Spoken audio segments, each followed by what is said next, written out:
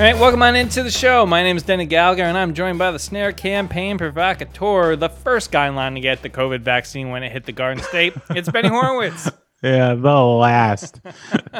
Danny, apologies for my blue tape background. I saw that there is some website that's or not a website, like a social media handle that's going around ranking people's Zoom calls and their backgrounds. And my good buddy Spencer Ackerman, who works at the Daily Beast, got ripped up. I think he got like a 2 out of a 10, and then deemed it an elitist, shitty website to be judging people's backgrounds. Where do you land on that? I like your Zoom background. I think the one line keeps people intrigued. I think people could accuse me of having a fake one right now, not to brag or anything, but yeah. Oh, like a green screen. Yeah. I think people could very much because it's that good. Green screen. Yeah. I can tell you that the reason I have my hood up is the same reason there's tape on the wall, which is because I'm redoing this room. It's my podcast room, though. So I had a garbage bag over my electrics. But I decided to sand the floor of this room with my hand sander on my hands and knees. And I thought it was going to be easy, and it's not. No. And it's taken me way longer than I thought. And I'm pretty sure I'm breathing in like 70s noxious floor polyurethane coverings every day. So this might be my last tune-up. This is going to be the best one we've had yet. I'm excited to hear what comes out of your mouth. Episode 66. Let me tell you what's going on, Denny. The pizza man is the president, and he's drinking children's blood. I'm excited, on that note, to share a conspiracy theory with you when we get to this day in music history. It's a fun one. I have a really fun one today. But I used to really like conspiracy theories. Now they scare me. Yeah. Now they scare me. Well, with that said, do you want to just get into it? This day in music history? Oh, yeah. Fire it up. Africa, Straight No Chaser. This day in music history. Let's go.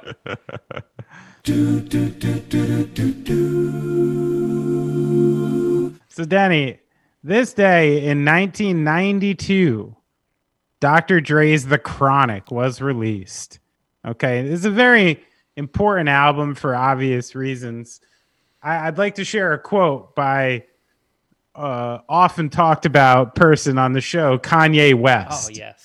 Who once told Rolling Stone magazine, in quotes, "The Chronic is still the hip-hop equivalent to Stevie Wonder's Songs in the Key of Life. It's the benchmark you measure your album against if you're serious." That's a pretty cool thing to think about. And it automatically made me go to, like, what's the rock equivalent of that production-wise? And, I kind of thought, like, maybe the Beatles with multi-tracking, maybe Boston in the early 80s doing those perfect records. I don't know. But it definitely did bring a different level of sophistication in sampling and songwriting that I don't think hip hop had yet. And the guy's so smart, he managed to make an album that he's barely on. Yeah. And he packed it to hide his own deficiencies, which is genius, because the worst part about Dre's skill set is him actually emceeing. So he managed to put together this almost like all-star collaboration. He said like 7 words a song, and then he doesn't actually have to be on the record, which is genius. I mean, a lot of this, when you read the story of the album itself, just lends itself to the genius of Dr. Dre, where entire teams of people, management groups, and Suge Knight and that whole crew and all these other rappers were literally just like waiting for Dre to talk. It was his world. And he was the true mastermind of this record, which when you look into the stories of a lot of great albums, there's always, a Brian Wilson-esque didgeridoo type story of somebody going wildly obsessive over the album. But one part, besides for the history, the way it struck personally was, for kids my age, it was a really interesting window into something you hadn't seen, from being from the East Coast, from New York City area, only a teenager. The only thing I knew about this West Coast world like that at the time was probably from the movie Boys in the Hood and the soundtrack. And it, you know, poetically and musically tells like a very vivid story about a world that someone like me had no insight to, which I think was one of the beautiful things about hip hop at the time. You know, I didn't know anything about the narrative of West Coast hip hop. I didn't know about the cars. I didn't know about the clothes. I didn't know about the gin and juice, you know, and all this like fun stuff. Not necessarily fun actually, but stuff that someone like me just wasn't privy to at all. And then the one memory I wanted to share about this record that was funny was around the 1993 when Let It Ride and some of the songs on the record were real pop hits at that time. There was this marked difference of people who only knew the MTV version and the people who knew the album version. And you were like super tough if you knew the actual like curses on the album version, but most people only knew like the super chopped up MTV version. So that became the delineation of if you were real or not, as if you knew which curses they were saying when. But respect to this album, 1992, going on, what are we looking at? Almost 25 years of this album. Crazy. Pretty cool. All right, Benny. Well, my this day in music history, let's go back to the year 1944, shall we? And on this day, American big band musician and arranger Glenn Miller was killed after his aircraft disappeared over the English Channel. And Benny, at this time, you know this, I know this, Glenn Miller, probably the biggest musician in the world. If you go into any senior citizen center in the country, you're going to hear In the Mood within 15 minutes of being there. That's a fact. But so his plane disappeared over the English Channel. But Benny, there's a theory about this, okay? Yes. So, and they're all unsubstantiated. You know, here at the Tune-Up, we don't condone any of this. But there is a theory that, during this time, he was going on a bunch of secret missions to Nazi Germany to try to negotiate a peace deal with them. And there's an idea that he died of a heart attack in a brothel in Paris, and the next day the plane left, and that his plane was jettisoned by Allied bombers returning after an aborted mission in Germany. So this theory is that he died at a brothel in Paris, and to cover up what he was doing, trying to broker with Germany, we shot a plane down intentionally over the English Channel to cover it up. Yeah. Wow. I thought we said we didn't like conspiracy theories going into the show. That one's really That's good, interesting, right? though. I didn't know that's the way that he went. It was as a young man, I'd imagine. Now, I like to think about this. Who would we possibly send, and like what modern celebrity would we send to kind of why are we sending celebrities to try to broker a peace deal, or is that just a statement about how American culture was in 1944? Like it was the thing. I mean, I would reel back on the idea that we're not still doing that in many capacities. Bear in mind that we've had 2 celebrity presidents since that time, one of which was a country western actor, one of which is a reality show host. We've had an Austrian-born bodybuilder named the Terminator be the governor of the largest. So you're saying we're not so secretive about it anymore. It's just out in the open. Anybody. Yeah. But to answer your question, I don't know why my head just went to it, and I know he's Canadian. I think Drake. I think we're sending Drake. He's squeaky clean record. Even the people who want to hate Drake, eventually you're kind of like, he's kind of cool. And everyone seems to like him. He seems like a bright guy, easy to talk to. I think I'd send Drake. I'd maybe try to send in Justin Bieber, oh, wait a minute. You know who could solve all of the China relations? And I think that they're almost American at this point. You know who you got to send in? You got to send in BTS, because that Twitter army will get anybody. That's it. And you know what's hilarious? I don't think I know one of their songs. I just know that I keep trying to troll their web presence so that we get a little bit notoriety. And it hasn't worked yet. But it will. It will, Benny. Yeah, okay. I'm into it. I like how we just both list people who are not American though to go broker peace for America. For America. Because We're reaching. We got no one left. Who is even Will Smith is in a scandal. We got no one left. Is cleanest guy in Hollywood.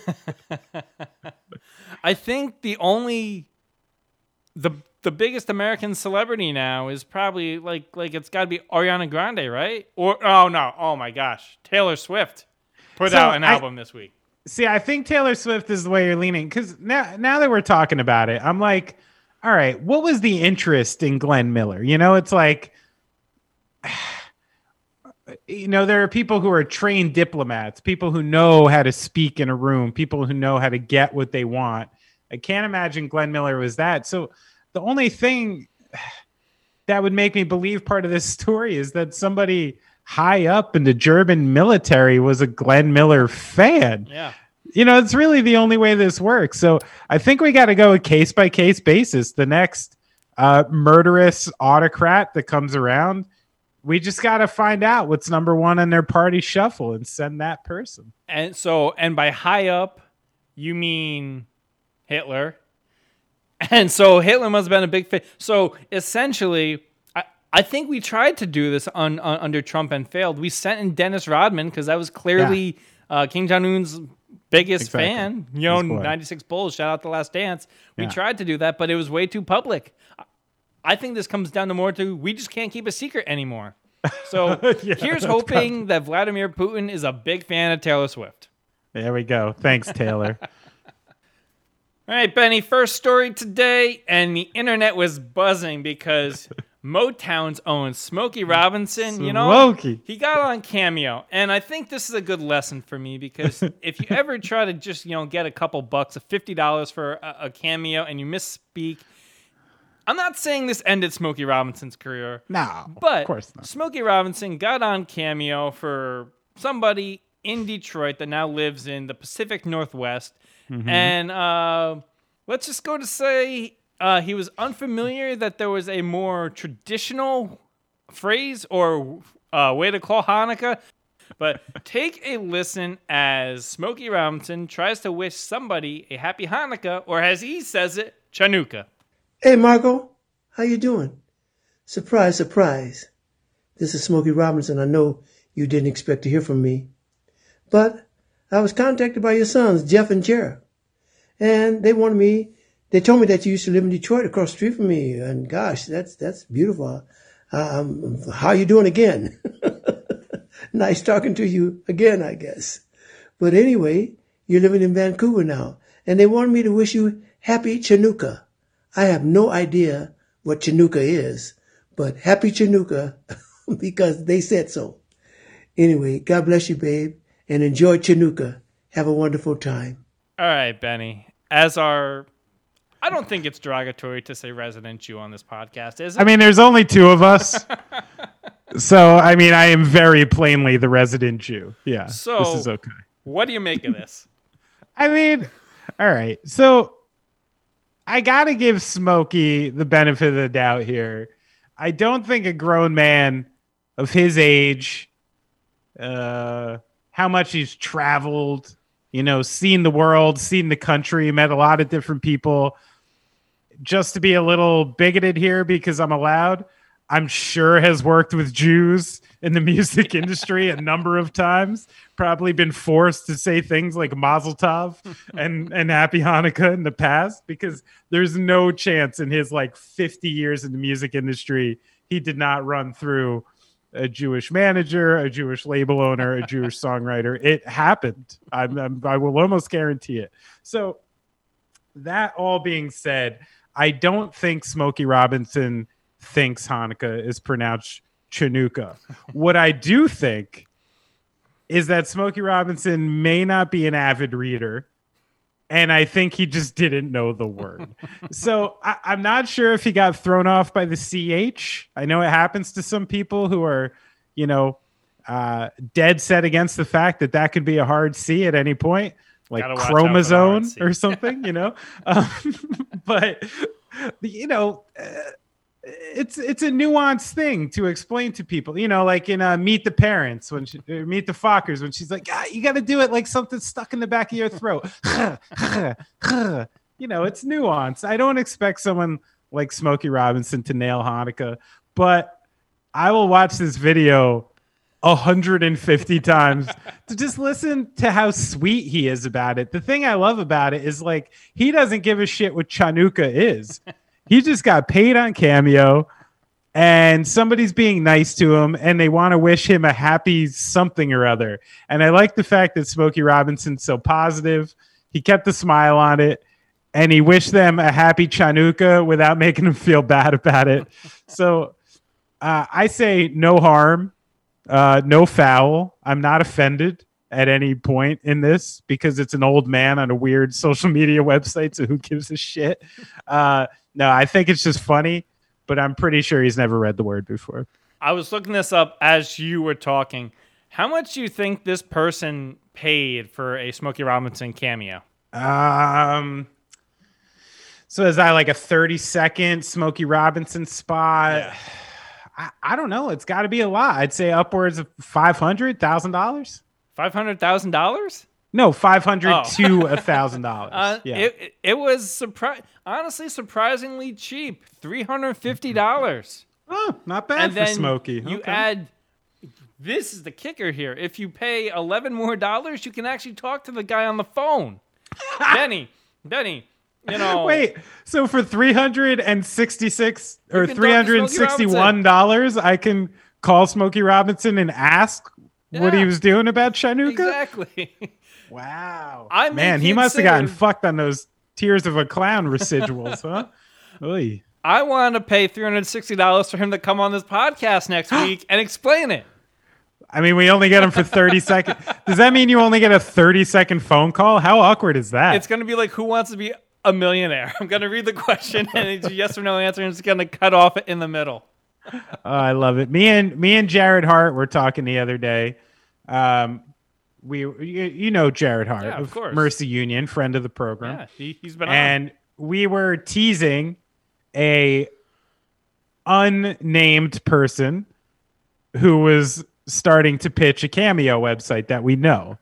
And we're like, okay, that's cool. And we start, making fun of him, even though both of us will probably be on it in 6 months, fucking slutting for money.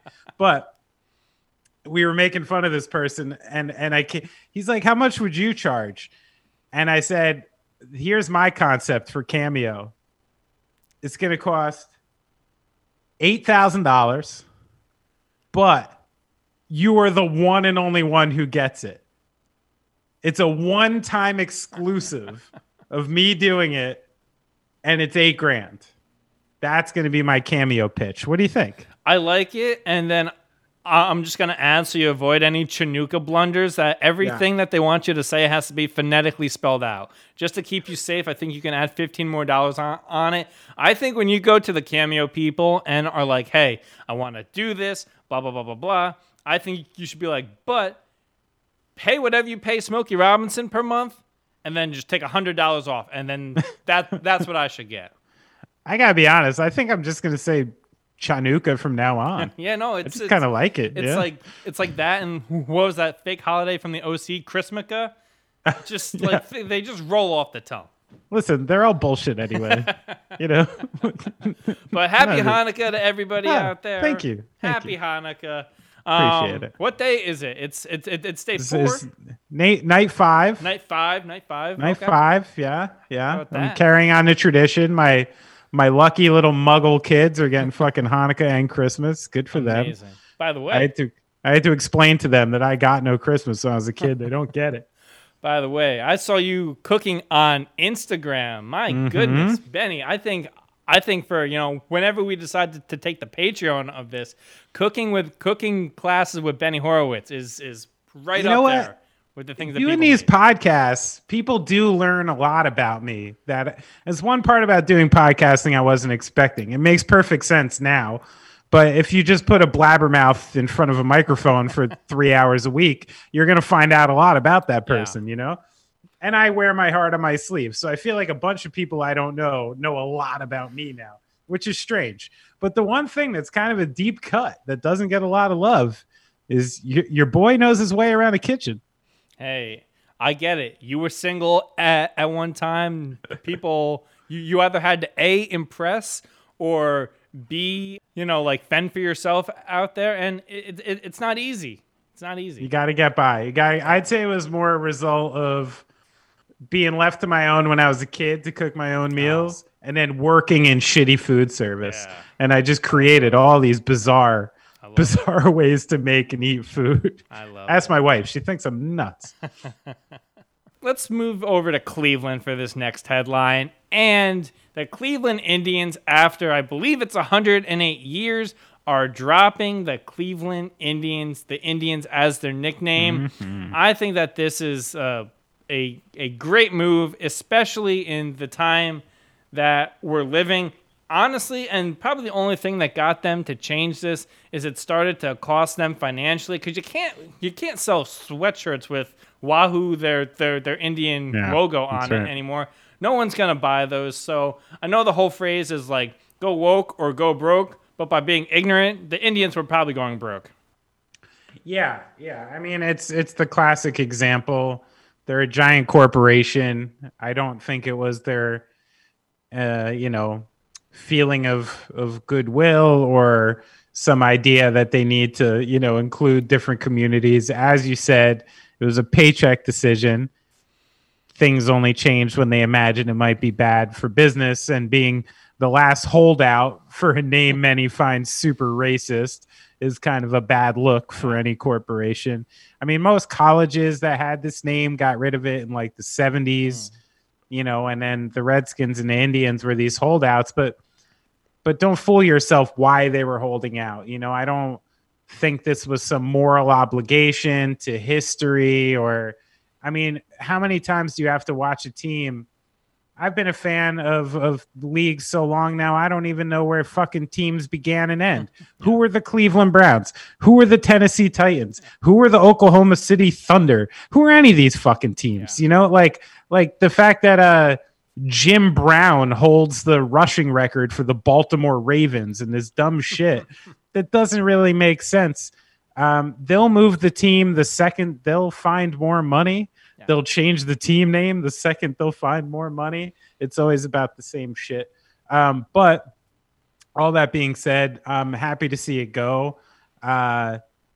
Even not being a Cleveland Indians fan, I think I understood part of the nostalgia, because Major League is probably my top 5 favorite movies of all time, and Chief Wahoo is all over that thing, and I understand where people are coming from, but there's just like if there's anything we've learned in the last 4 years, it's that doing something because it's the way it's always been done is the wrong way to do it. And if there's that many people asking you to change something pretty fucking stupid that has no real life implications, just fucking do it, man. Like where's the skin off your nose? Right. And honestly, what's going on with the Washington football team this year? Does anyone give a shit? Not really. No one gives a shit. Maybe like 6 people who are super fucking racist won't watch them anymore, but like, who cares? So it's just, I don't know. It's a long time overdue, and anybody who makes a big stink out of it is just showing which side of the line they're on, Now, I'm super curious about what direction they're going to go with this next name. I saw the Spiders, because apparently the Cleveland baseball team before the Indians was called the Spiders. I'm always here for a good alliteration. I like the Naps. Did you see the Naps? Oh, they can't do that, man. Come on. Is that still bad? For hair? Come on. No. So the actual team was named after an Indian man who was named Knapp, and I'm Knapp something. I'm not going to pronounce his last name correctly. Right. So there was some talk about going back to the original name, like the Cleveland Naps, like actually named after an Indian man, not specifically the whole race of Indians. Yeah. I don't know. It could work. I did see one that's the Cleveland Rocks. I love that. I was just about to say that. How great is that? I mean, it's great, but it can just so easily be like a gem and mineral show that I'm like, it's a little confusing. Not everyone associates Cleveland with Aerosmith like we do. Cleveland rocks. And then they just pull out their championship rings and boom, right there, Cleveland rocks. They're dripping with rocks. But any names that you can come up off the top of your head for this Cleveland baseball team? I mean, my mind always goes to like hardcore and punk. My favorite band from back in the day from Cleveland might have been the band Integrity. So what about the Cleveland Integrity? I like that. Pretty strong. Yeah.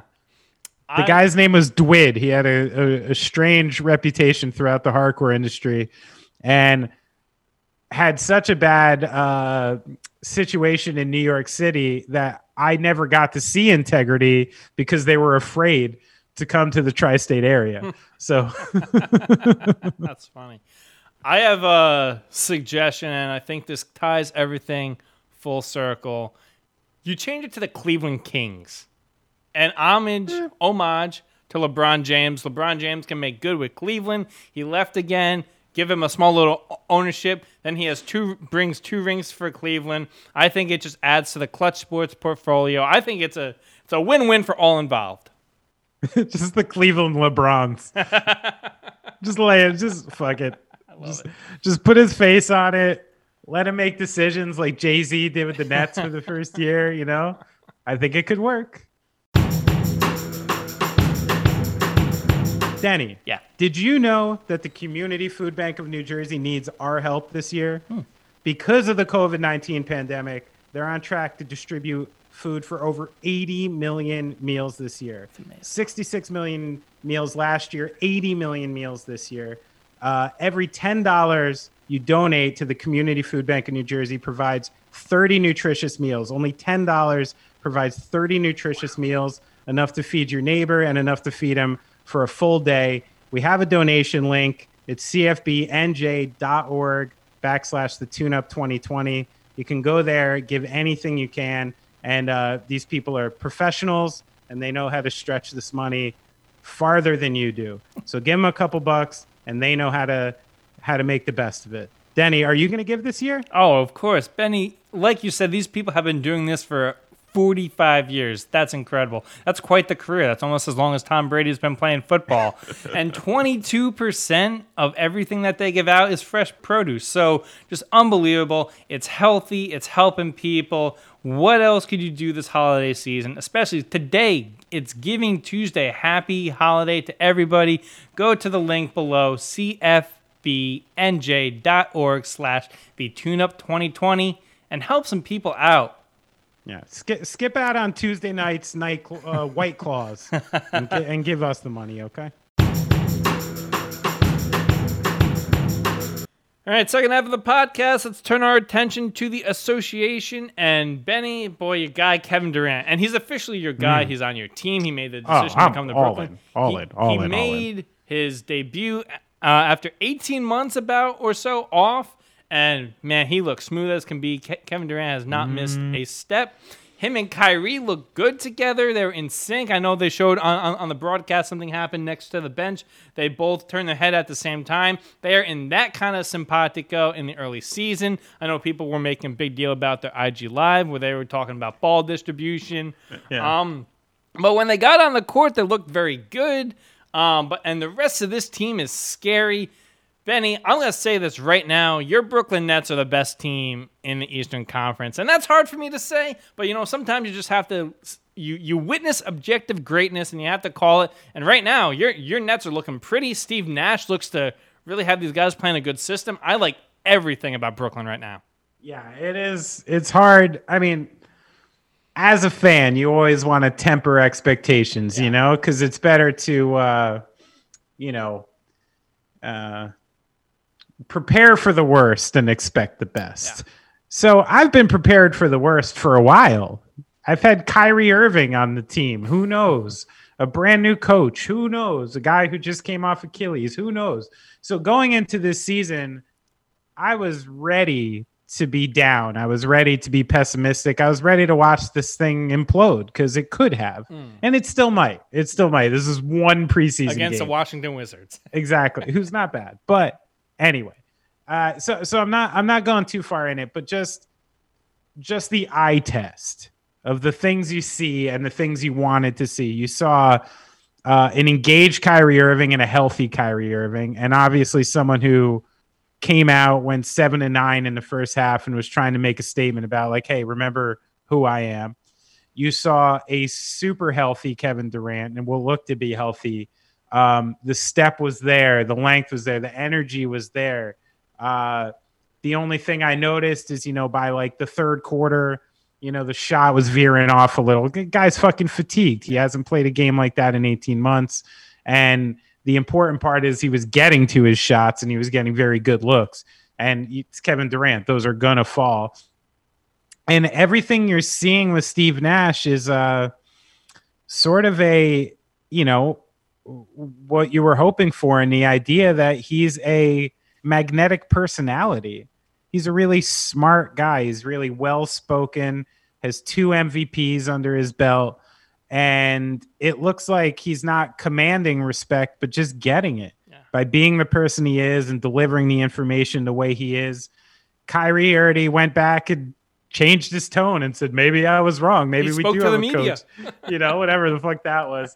So, and I think, the biggest wild card, and this was, again, a game without Karis LeVert.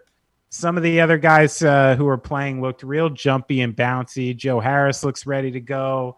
Jared Allen looks ready to go. I thought, Shamet played nice minutes trying to figure out where he is on the court. So at this point, from what I'm seeing in the quick eye test, I mean, the sky's the limit, especially when you look at what happened in the East and the deficiencies that a lot of the major teams have and the question marks that a lot of the major teams have. So at this point, it's hard for me, not to see a healthy Brooklyn team potentially come out of the East. 2 things here. I think that there is no player in the league that is going to benefit more from this shortened season than Kyrie Irving. I think Kyrie Irving in a vacuum is undeniably great.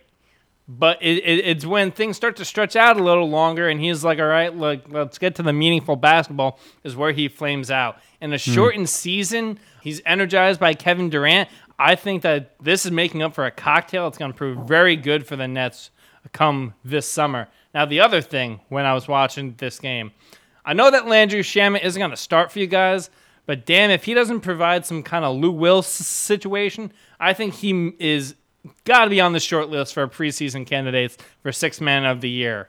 Something became apparent to me in this game, and it was something I was confused about prior. So when the Nets traded for Bruce Brown, when they traded for Landry Shamet, when they re-signed Joe Harris, still had Dinwiddie in tow, still had LeVert who could play the 2. I was like, this logjam that they were putting together was indicating to me that they were ready to make a move. Because I'm like, you're not going to have enough minutes for these guys, and it's not going to be a useful exercise. Something that stood out to me about KD last night is, as we already said, he's not going to be as explosive as he once was. He's not going to be as lateral as he once was. He's not going to be pulling people off the dribble as much as he used to. He just can't. It's a mix between age and injury, and you can't expect that out of the guy. But something I saw last night was him being really crafty. Yeah. And a couple times, maybe even 3 times in that game, you watched him split a defender, get into the paint, draw all the attention to himself, and kick out. And the thing that this is starting to lend itself to me is that I think Kevin Durant is going to play a lot of 5. Yeah. And I think he's going to be playing a lot of like point center, running high pick and roll at the top, drawing attention to the middle, almost in the way, Giannis, no offense, would like to play, but can't shoot like Kevin Durant.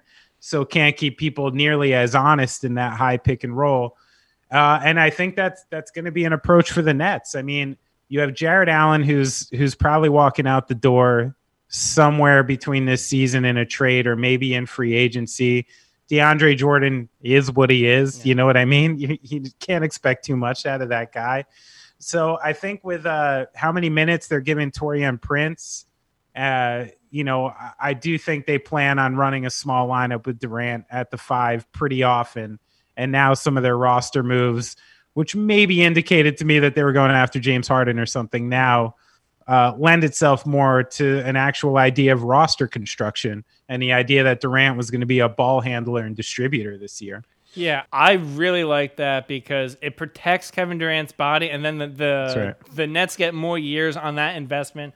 I think that's tremendous. And KD may be able to extend his career. I think what you're seeing is a lot of people see the LeBron James approach to all of this and be like, okay, I can kind of play a more interior position, let the guys around me do some of the heavy lifting, and then I can take like the big shots and stuff like that. And the thing that I was very impressed with about Kevin Durant, I don't care how old he is, he can always glide. There are very few basketball players I can remember in my life that just glide around the court. A lot of people look like they're putting in an effort. He makes everything, even coming back off of injury, look so easy. It's ridiculous. And it's the new NBA in a lot of ways. I mean, you even see a guy like Nick Nurse did last offseason where, depending on the matchup, was if Gasol was starting or if Ibaka was starting. And, I don't want Kevin Durant playing the 5 when he's going up against Joel Embiid. Yeah. That's not a good look. No. So I think you just got to be versatile. And that's where I like bringing in a guy like Steve Nash. It looks like he's getting ready to sort of play positionless basketball, which is the future of the NBA. All right, Benny, you touched on it just a second ago. Our next headline today, James Harden is still a Houston Rocket, but, he may not be too pleased with the pieces that they put around him. But honestly, I kind of think it's maybe hard to please James Harden at this point. They got John Wall in that deal. They got DeMarcus Cousins. Those are two, you're not expecting too much, but the payoff could be astronomical. James Harden still not happy. I personally don't think he's going to be on the move. It was reported last week that he's added Miami and Milwaukee to his list of teams. The only team that I can honestly see go for that is Miami. I think Pat Riley wants to extend this window as much as possible. Benny, do you think by the time we start the season in, 8 days here, do you think James Harden will be a Houston Rocket? I do. I think he's almost assuredly going to be a Houston Rocket going in. He's reported to camp, had a conversation with Silas. It looks like he's going to be a pro. He's going to go to practice. He's going to play in the last preseason game. And I think everybody realizes at this point that they don't have to trade Harden. And what happened in the last few weeks has decreased his value as much as anything has. Yeah. So I think the best opportunity for both parties at this point is for him to start the season and maybe remind everybody that he's a 3-time scoring champion and the things he could do to help a contending team. Because right now, everyone, the narrative has become, here's this guy who's never won a championship, who can't play nice with anybody, forcing himself out, and here you go.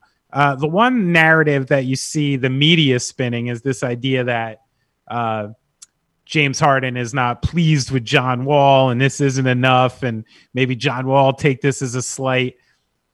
Him and John Wall are having conversations. You know what I mean? They're talking to each other. They both recognize what's happening. They both recognize the spirit of the league, that this is just a negotiation. I don't think there's anything personal between these players. I think they don't have any history, and there's a mutual enough respect that I don't think that narrative is happening right now. But I mean, really, this just comes down to, would the Rockets be willing to take, and I've heard the expression a lot, but like 60 or 70 cents on the dollar. And if you look at, a package Philly would give back, Houston's going to ask for, Ben Simmons and a collection of number 1 picks, which Philly would be insane to do. Brooklyn is not going to offer Kyrie and could only offer, a package of like LeVert and Allen and picks, not enough for James Harden. Miami, you could start putting together a deal with, Tyler Hero and some other guys to potentially put him together with Butler and Bam. That would be the only way it would make sense. And same with Milwaukee. I mean, you'd actually... You have to give up middle. Gutting a lineup and maybe one of the big pieces you just got. So I think that's a big part of it is you're just not really seeing the package that would bring in a guy like, when AD wanted to go to the Lakers, you saw these pieces. You can, as you're seeing, you can build a team and re-sign around Brandon Ingram. You need pieces like that in return for James Harden, or else this is just not happening. So I think from a pure business standpoint, a little bit of, I think I talked about this in another episode, kind of the idea that the league and Fertitta and people like that are actually digging their heels in a little bit, trying to avoid this situation coming up. I mean, I know there's a narrative around where people are like, I hope Houston is the first team to just be like, hey, fuck you, man. You signed a contract and you're going to play. Well, that usually doesn't work out too well when people take that sort of tone with your magnanimous superstar. So I do assuredly think James Harden is gone. His time in Houston is over, but he will start the season. And I think he'll have a little bit of a run to kind of boost up his trade value. And by mid-season, there's going to be different things that flush out that make it more possible. I think the only team that could possibly make a move, and they won't because I think that they really like what they did this offseason, and that has the pieces. I think Portland would be a place that has the pieces that Houston's kind of looking for, but I don't think Portland would want to make that deal because they really like where they are.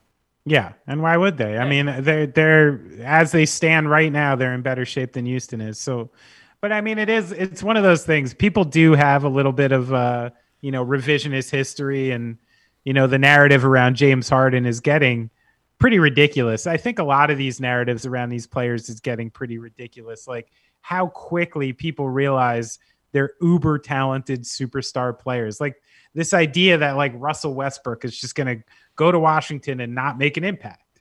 Yeah. You know what I mean? Of course he's going to make an impact. Exactly. The guy won MVP like 2 fucking years ago. So I think people forget a little bit too, just how good James Harden is, and not just a scorer. The guy's a great all around basketball player. He's one of the top 5 to 10 players in the league. And when you get a chance to get him, you got to swing and try to get him if you can. I just don't see the package around. It's amazing to me. People mathematically can't handle an abundance of greatness. I truly believe that people can only handle there being 10 elite superstars at a time, because that conversation about the top 10 always persists. And once you get, because right now I could say that you probably have about 15 to 20 superstars in this league because they're so spread out. It's actually crazy. I don't think we've ever seen it spread out like this, maybe in the history of the league. So that's really good for the health of the league. But people always concentrate on that top 10 conversation. Who's the best? And I think when it comes to this, right, and where James Harden stands in that, the little things can kind of throw people askew. So if you're, if you speak your mind and all of that stuff, it kind of moves it down, even if you haven't played a game of basketball. It's crazy. Yeah, I mean, the thing I mostly agree with you. The thing I disagree with is I think there should be a delineation between superstar and star at this point. And that's the thing that's messing with the NBA, is the idea that Russell Westbrook is a star. Right. He's a star player, but his contract and being paid like a superstar is what's ruining his value. Yeah. So I'm pretty sure that something needs to be altered with the way they have the max contract set up, because just because a guy is your franchise player does not make him a max dollar superstar. Right. And you've been watching over the course of the last 5 years a number of really good all-star, star level players basically diminishing their own value by taking these numbers. And of course you're going to take these numbers. You know what I mean? Like, you're not just going to go, hey, I'm going to take, $18 million instead of $35 million. So my contract seems more tenable for other teams. This is your life. You're going to take the extra $100 million if you could fucking get it. Yeah. Of course you would. You'd be nuts not to. Right. But over the course of this time, you've seen so many guys that are quality, good NBA players who could help teams in so many ways just become pariahs and cast off because of these contracts. So I do think there needs to be some new delineation between the two. And this is such a sneaky thing, and it coincidentally leads us to our last headline. Giannis Antetokounmpo, 7 days now away from the deadline for this season. He actually deserves it. To sign the Supermax deal to stay with the Milwaukee Bucks. But the interesting thing, okay, there's two schools of thought here, right? There is, when you're talking about someone's all-time greatness, there's like the championships, and then there's statistically speaking, and somewhere in the middle is where their star actually lies. I'm not sure for a guy like Giannis who hasn't developed a shot like you're a Kevin Durant. I'm not sure joining forces with somebody else is the best thing for your star value down the road. Now, It's abundantly clear how much value Giannis and his evolution has brought to the Milwaukee Bucks.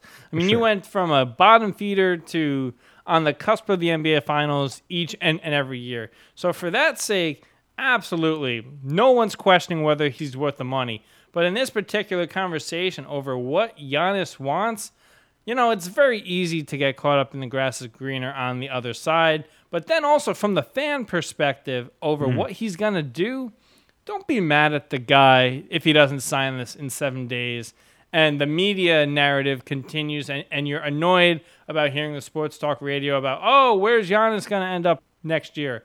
Because at the end of the day, Giannis needs to do what's best for his family, and his contract still runs through this year. So what are we getting upset about?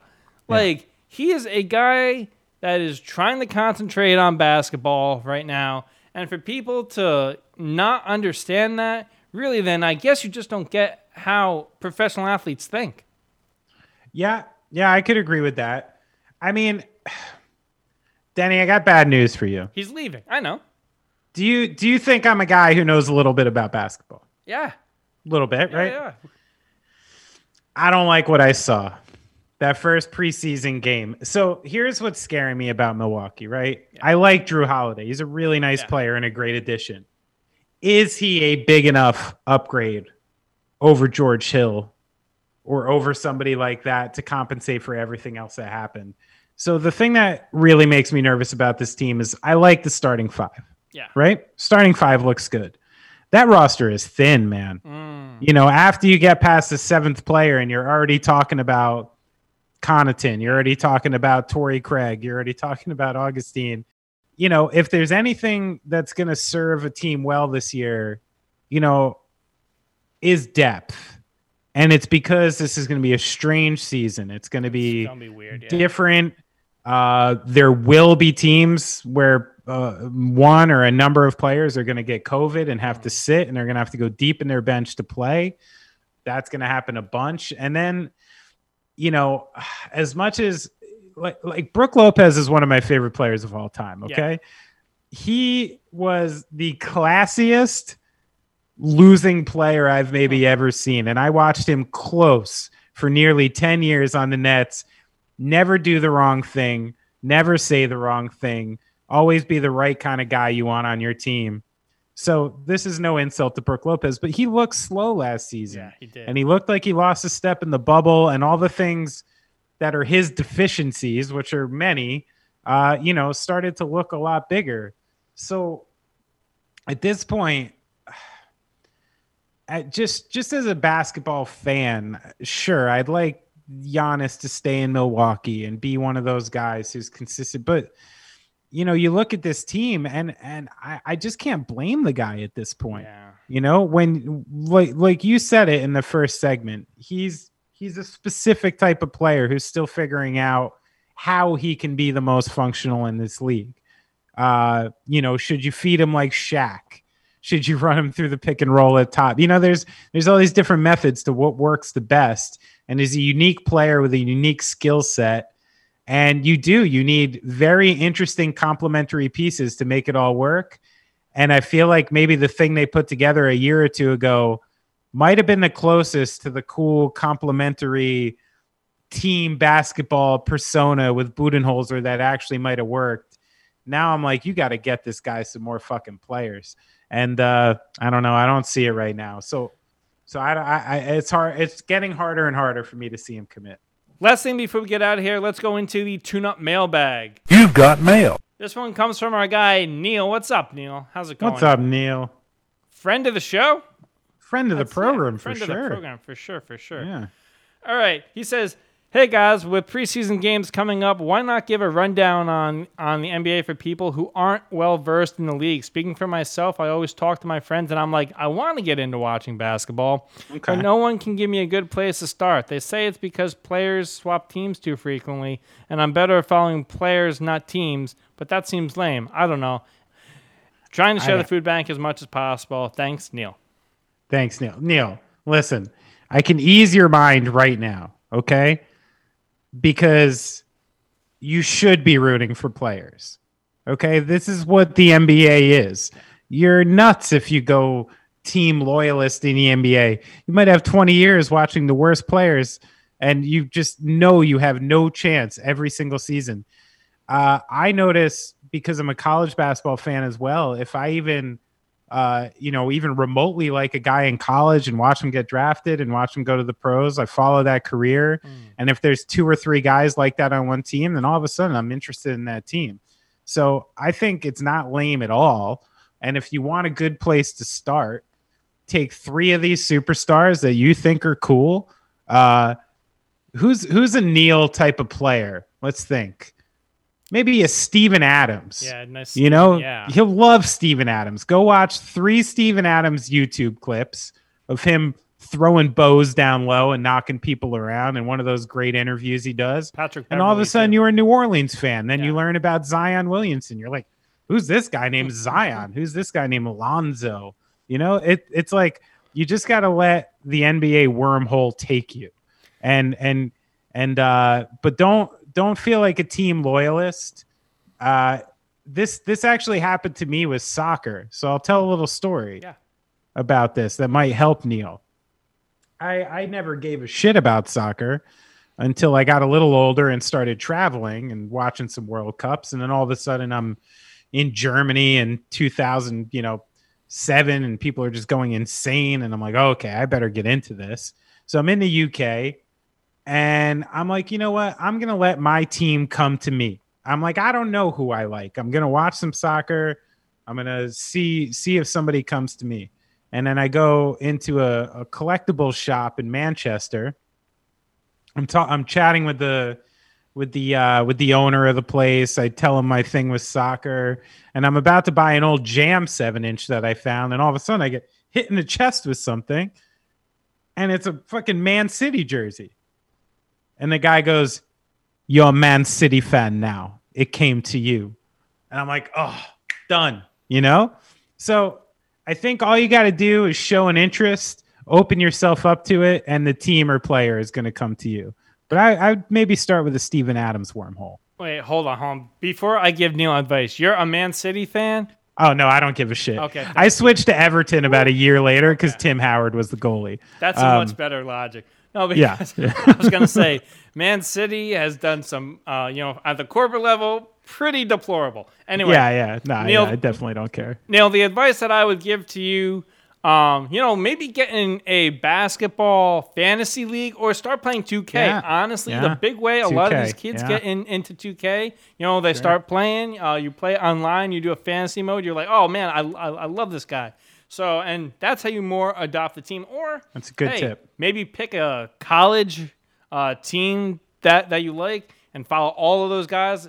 You've heard me ramble on about Marquette guys and how I can kind of puff out my chest at that. So, good rules to follow. Thank you very much, Neil.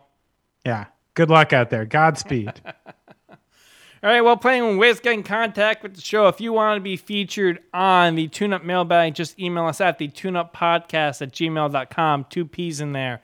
If you want to see all of our content, it's at the TuneUp HQ on Twitter and Instagram. Got a couple weeks left on the TuneUp holiday drive for the Community Food Bank of New Jersey. Be sure to get there. Give what you can at cfbnj.org/the-TuneUp2020. We're doing remarkable stuff there. Over 250 meals. Absolutely incredible. If you want to follow the big man, he is at Benny Horowitz 1. Number 1 in your mind, number 1 in your heart, number 1 on Twitter.